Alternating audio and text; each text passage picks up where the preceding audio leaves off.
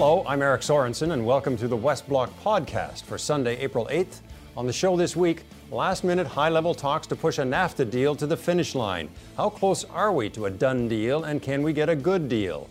Then, as President Trump announces more tariffs against China, how to explain the impact of his tumultuous leadership. We talk to the columnist best known for explaining the world, the New York Times' Thomas Friedman. And legalized marijuana is just months away. Provinces are laying the groundwork, and yet critics want more safeguards. Will Ottawa make changes to the final bill? But first, late this week, Foreign Affairs Minister Chrystia Freeland went to Washington to meet with her American and Mexican counterparts amid rumors of a deal suddenly getting close on NAFTA. They had dinner together and were all smiles when a Mexican photographer tracked them down. Here's what President Trump said on Thursday. We're working very hard on NAFTA with Mexico and Canada, and, we'll have something, I think, fairly soon. There's no rush. We get it done right, or we'll terminate. Joining us now from Vancouver is James Moore, former cabinet minister under Stephen Harper and a member of the government's Advisory Council on NAFTA. So, James, we're talking to you before we've heard any new details, but if we're getting closer, how so? Because it seems like the Americans may have blinked first to get this to the finish line. Well, I think the world is learning, and certainly the government of Canada has learned, that with President Trump, you respond, but you don't react. This is a president who's gone from saying that NAFTA is the worst deal in history to saying that it only needs minor tweaks, to saying that he's going to tear it up, to now being satisfied with the negotiations as we're going through. And we're actually not even close to really the halfway mark of going through all 22 chapters of NAFTA. So, the president can say what he wants to say. Canada is doing the responsible thing of going through the negotiating process, putting forward reasonable proposals that we think will have tripartite agreement. But I think, if the president genuinely has shifted on being antagonistic towards NAFTA, towards wanting to land at a NAFTA 2.0 that has reasonable compromises that are to the benefits of all three partners on a North American economic platform, and shift his focus to the ongoing now new saga with China, then I think that's good news for Canada. There's a bigger storm cloud now on the horizon about the global dynamics of trade, but it means that the dynamic with NAFTA could well be, something that President Trump has sort of realized is actually to the American interest. Yeah, and you mentioned China, and it seems like, the tariff war might be occupying their resources now, and they might want to get NAFTA dealt with. And the Mexicans are the same. They have an election coming up. They would like to get this done with the current government. Canada's not in a bad position in that way, given that we are a smaller partner. Well, generally speaking, time is on our side, but Canada also still has to be very cautious that, of course, we have a president who seems to change his mind rather rapidly. But once a reformed NAFTA might be arrived at, a NAFTA 2.0, then it has to go back to the domestic legislatures of the United States, Canada, Mexico in order to have ratification. So in Canada's position, with Prime Minister Trudeau having a majority government and presumably, pro-free trade voices in the Conservative Party wanting to work towards a positive outcome, depending on the details, of course. But the Mexican government, of course, is in the midst now of the nomination process, the primary process towards their campaign, which will be realized in July. And American politics is about to get incredibly hot with the midterm elections this fall. So the ability of a NAFTA 2.0 to be negotiated is one thing, but for it to be affirmed through the legislative process of all three governments is a very different story, given that, frankly, 6 months after the Las Vegas shootings, the American government still hasn't managed to find a way to reasonably arrive at banning bump stocks through the American process. So, I think the legislative process of a reform NAFTA being approved through the American system is still very much a long-term project. So we'll see as we move forward what this dynamic is going to look like, because there are still plenty of anti-NAFTA, anti-trade antagonists in both the Republican and Democrat parties, and the politics of this is going to be an ongoing fight in the American political arena. It sounds like the auto content part of this has swung a little bit in Canada's favor. What are the other bottom line areas you think for Canada to have a satisfactory deal?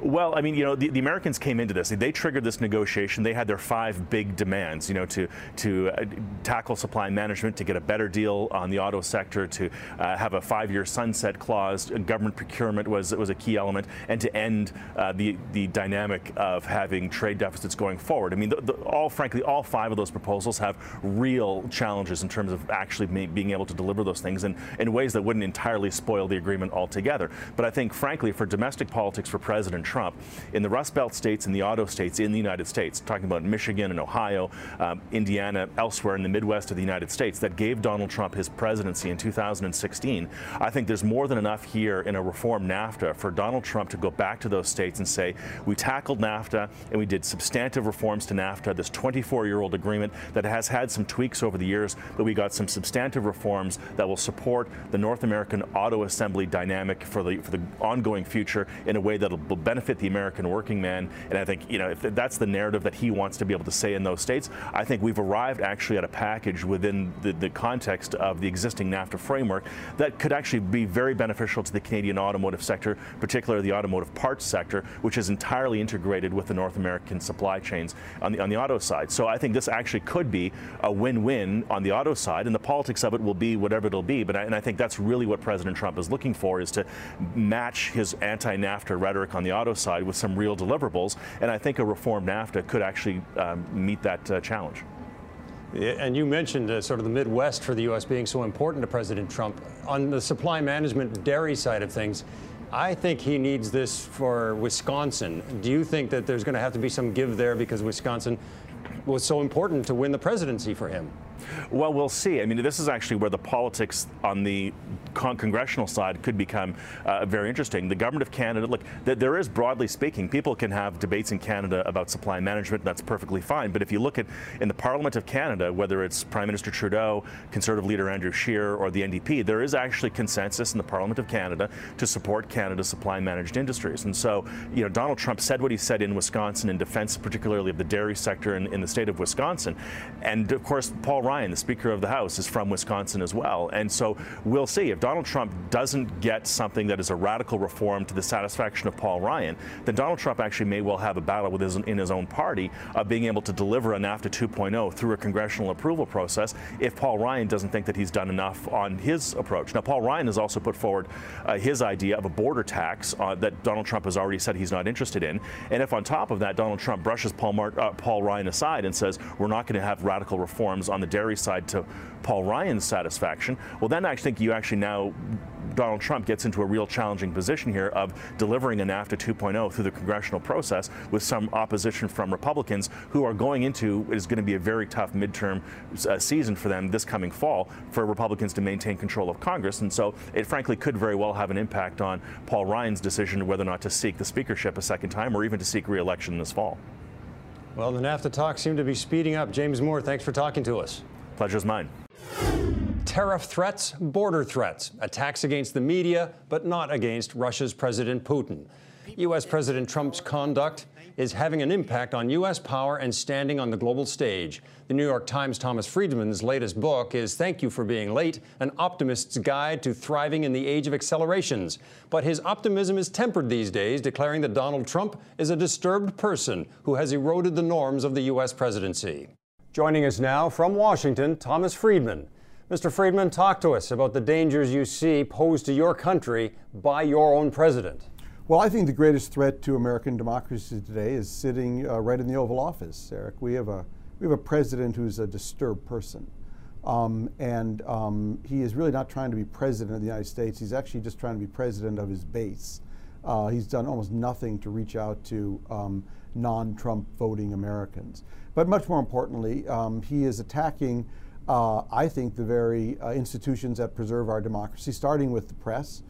His whole shtick on fake news is an attempt to basically to delegitimize mainstream media, and then to open the way to direct his Twitter feed unfettered right into the hearts and minds of every American. It's hugely dangerous. And on the global stage, he's been undermining and seeking to undermine the institutions that have been the pillar of the global order since World War II, whether it's on the trade front, institutions like NAFTA that would very much affect Canada, the World Trade Organization, the United Nations. Trump has a very 19th century model of the world. It's America versus everybody else. Everything's a zero-sum game. And the idea that we don't have this huge number of global issues that require global governance, not just one single government taking them on, is totally foreign to him. So he's unlike anything we've had before, and we can survive 4 years of him, I suspect, 8 years would be a disaster. Your book, Thank You for Being Late, An Optimist's Guide to Thriving in an Age of Accelerations. I'm not sure all of that would fit on one tweet, but it speaks to the fear in a rapidly changing world. And didn't Donald Trump get that part right? Absolutely. Some things are true even if Donald Trump believes them. And I would say his opponents, Democrats, need to keep that in mind. For instance, it's true we really do have a trade issue with China. It's true that we cannot take every immigrant. I mean, just to give you a couple of examples. And we have to have smart policies on all of those. He tends to take those trousseaux in a more destructive direction. His opponents need to take them in a constructive direction. But have no doubt, Trump connects up at the gut level, and most people listen through their stomachs, not through their ears, with a lot of Americans. And I wouldn't, I wouldn't diminish his polling power. For the long term, I think you do that at your peril. Seems to me the genius of America was to be the most powerful country in the world, and the world, by and large, was okay with that. But now it is, on the one hand, ceding power to China and Russia, and the rest of the world is losing trust in America. I mean, can the United States regain its position in the world? It's the old saying that our government was a system, designed by geniuses to be run by idiots, and we are definitely, testing that theory right now. There's no question. We get enormous public goods. We get enormous benefits, I should say, for helping create enormous number of global public goods, whether it was these global institutions like the IMF, UN, World Bank, NATO, the World Trade System. And it's true that in the past maybe we paid a little more than other countries, but I think we derived enormous benefits from them as well. Maybe there should be some adjustments in how much we pay now, low some 70 years after the end of World War II. That's fine. But again, just impugning and denigrating these institutions, we would truly miss them when they're gone. These institutions are extremely hard to build. Things like a NAFTA, for instance, which Canadians know so well. And if you take them apart, the next person who comes in doesn't just, with a snap of his or her fingers, resurrect them. So that's what's worrying to me. How do you see NAFTA playing out at this point? I mean, here in Canada, we are always interested in that. Well, I'm a huge NAFTA fan. I mean, because we have in North America this incredible bounty of having a single platform where you have Canada, a company that can offer both natural resources and high-tech knowledge workers. You have Mexico with its lower skilled workers, but also a lot of rising, high-tech engineering workers. And you have America in the middle with its mix of both. But culturally, there's a lot of ease of eliminating barriers between us. Yes, that we have the Spanish language differentiation, some French language in Canada, but a lot of bilingualism. And to put it at its deepest cultural dimension, it's all a kind of Judeo-Christian platform, in that the religions of these people, not entirely obviously, but there's an easy fit. Whereas Europe has had this struggle of, their south is Islam, and they've had a harder time integrating Islam into their platform. So we have an enormous advantage in that there's a much more seamless cultural fit in our global platform versus the European one, I would say, versus the Asia one. While Europe's done some work to overcoming the differences in their platform, as it were, we've got a wonderful fit, and we would not want to give that up. That would be crazy thing to do. And now the U.S. is beginning a tariff war with China, again, of great interest to Canadians. How is that going to play out? Well, again, some things are true even if Donald Trump believes them. And one of the things that's true is that China has been ripping off our intellectual capital, and I suspect Canada's, over the last 20 years. We thought China was going to reform and open when we let China into the World Trade Organization in 2001. And instead, China reformed and closed. It created an environment where it could grow these big companies like Alibaba and Tencent in a protected market and then unleash them on the world. And so, I'm a big free trader. I really want to see U.S., China, Canada all, in a seamless kind of economic relationship. But I don't think Trump is wrong to kind of call them out on this. I'm totally against the steel stuff. That's a totally different issue. Again, we're so lucky to have a partner like Canada. a nation that shares our free market, democratic values, is a pluralistic society. As a neighbor, the last thing we'd want to do is alienate them. And I feel the same about Mexico. The strongest way to help Mexico become a good neighbor is through institutions like NAFTA that lift its standards and lift its economic growth and create a context where Mexicans want to stay more at home than come to a foreign country. Why would anyone want to go to a foreign country if they could stay in their own? And so NAFTA was more important than just trade. You wouldn't have, I don't think, the healthy democracy you have in Mexico today, albeit with its problems that all democracies have, without NAFTA. I want to bring it back a little bit to where we started. Donald Trump, he has said no one has been tougher on Russia than Donald Trump. But it seems to me that he's the president that the Russians would love to have in office as long as possible. Well, as I pointed out, Trump's behavior and posture toward Putin, basically, has been inexplicable, given the role that our intelligence agencies have identified that the Russians played in perverting our last election.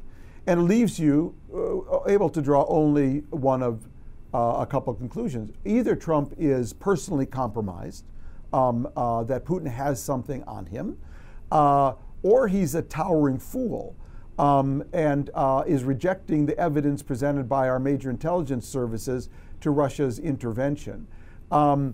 Or there's a third option. He actually likes Russia intervening in our elections because they're intervening on his behalf. But none of those three conclusions are very good for Americans. And it's true he has undertaken sanctions, but they were obviously forced on him, by the intelligence community, by the national security structure. Now, I'm not for war with Russia, war with Putin. There are problems around the world that we can only solve with Russia's cooperation. But we have to be very firm with them at the same time. These people intervened in our election. And, Putin could use a high fastball, right toward his chin, to put it in baseball terms, from America. And Donald Trump has proven utterly incapable of doing that. He's either besotted with Putin, he's either a fool, or he is an intelligent asset of Putin. You said earlier the U.S. can survive 4 years with Donald Trump as president. It has been a long 15 months so far. Does the president survive, you think, for 4 years, given the Mueller report, the midterm elections that are coming, and a possible impeachment? Certainly, with the midterms coming up, you could see a flip in both the House and the Senate, and that would potentially impact Trump's tenure in office. You have the Mueller investigation. That could have an impact as well. But I'll tell you, Eric, as someone who didn't vote for Trump, I would tell you this. I would not want him impeached unless it is on the basis of very clear and unimpeachable evidence. I think it's very important for the country that he be voted out the way he was voted in. Otherwise, his supporters will feel very aggrieved. I think that greatest thing, the healthiest thing that could happen in America in the midterms is that the Republicans be crushed. I think they'd be crushed in the House, they'd be crushed in the Senate, and forced to go back and look at themselves in the mirror and see what they've done to their party, how they've just turned it into this institution that is ready to sell itself to whoever makes the highest bid to energize their base. Whoever can energize their base, they will sell themselves to, whether it's Rush Limbaugh, Sarah Palin, the Tea Party, then Trump. And that's why there's no core to the Republican Party before. A party that was deficit hawks suddenly said, spend all the money you want. A party that was always stood for free trade says, let's go with protectionism, because Trump's for protectionism and Trump energizes our base. So it's a party that's completely lost its way. And to be a healthy democracy, I think we need a healthy conservative party, one that's focused more on markets and merit-based solutions to problems, to be in competition with a progressive party, one that favors bigger government and stronger safety nets. And in between the two, you find the healthy solutions. Right now, we do not have a healthy conservative party. We have a party that's really completely lost its way, and that is basically defending and embracing a deeply disturbed person. Thomas Friedman, thank you very much for joining us today. My pleasure. I thank you for having me. Legalized marijuana is supposed to be in place by this summer. But critics of the government's proposed bill say changes are needed to help law enforcement, to ensure safeguards for health, and to keep illegal cannabis off the streets and away from young people. 5 committees in the Senate are studying the bill, and many senators are promising changes before the bill goes back to the House. What will the final law look like? Joining us now from Thunder Bay is Bill Blair, Parliamentary Secretary to the Minister of Justice and the Minister of Health. Mr. Blair, by our count, your town hall in Thunder Bay this past week was your 23rd. What's the feedback you're getting from Canadians? Actually, the feedback is excellent, and I found at the town hall we did yesterday in Thunder Bay, people are very well informed, and they had some very interesting and I think pertinent questions, and it was a very good discussion. I was very pleased with the results of this. I think people are starting to have a better understanding of what the government's intent is and how this is beginning to roll out. But there's still lots of questions and that's one of the reasons I'm still traveling across the country and engaging in these town halls and having conversations with people. And in addition to the town halls, we also had meetings with some of the local law enforcement officials from the area, with people from the school boards, and also from Indigenous communities. And those conversations are also really important so that we help those communities be ready for the eventual implementation that will take place. But what would you say are Canadians' main concerns still? Well, you know, they want to know that there's going to be an orderly implementation, and so we shared some of the plans. There's a lot of discussion about what the provincial response will be and how it'll be distributed. But we're starting to get a far better insight into the provincial plans as that information is rolling out. And people are really are talking a lot about the public education campaign and how important it is. And we've begun to roll that public education campaign out, and so directing people to it so they can see the type of information that we're making available to them, to parents, teachers, to doctors, and particularly to kids, I think is really important to Canadians.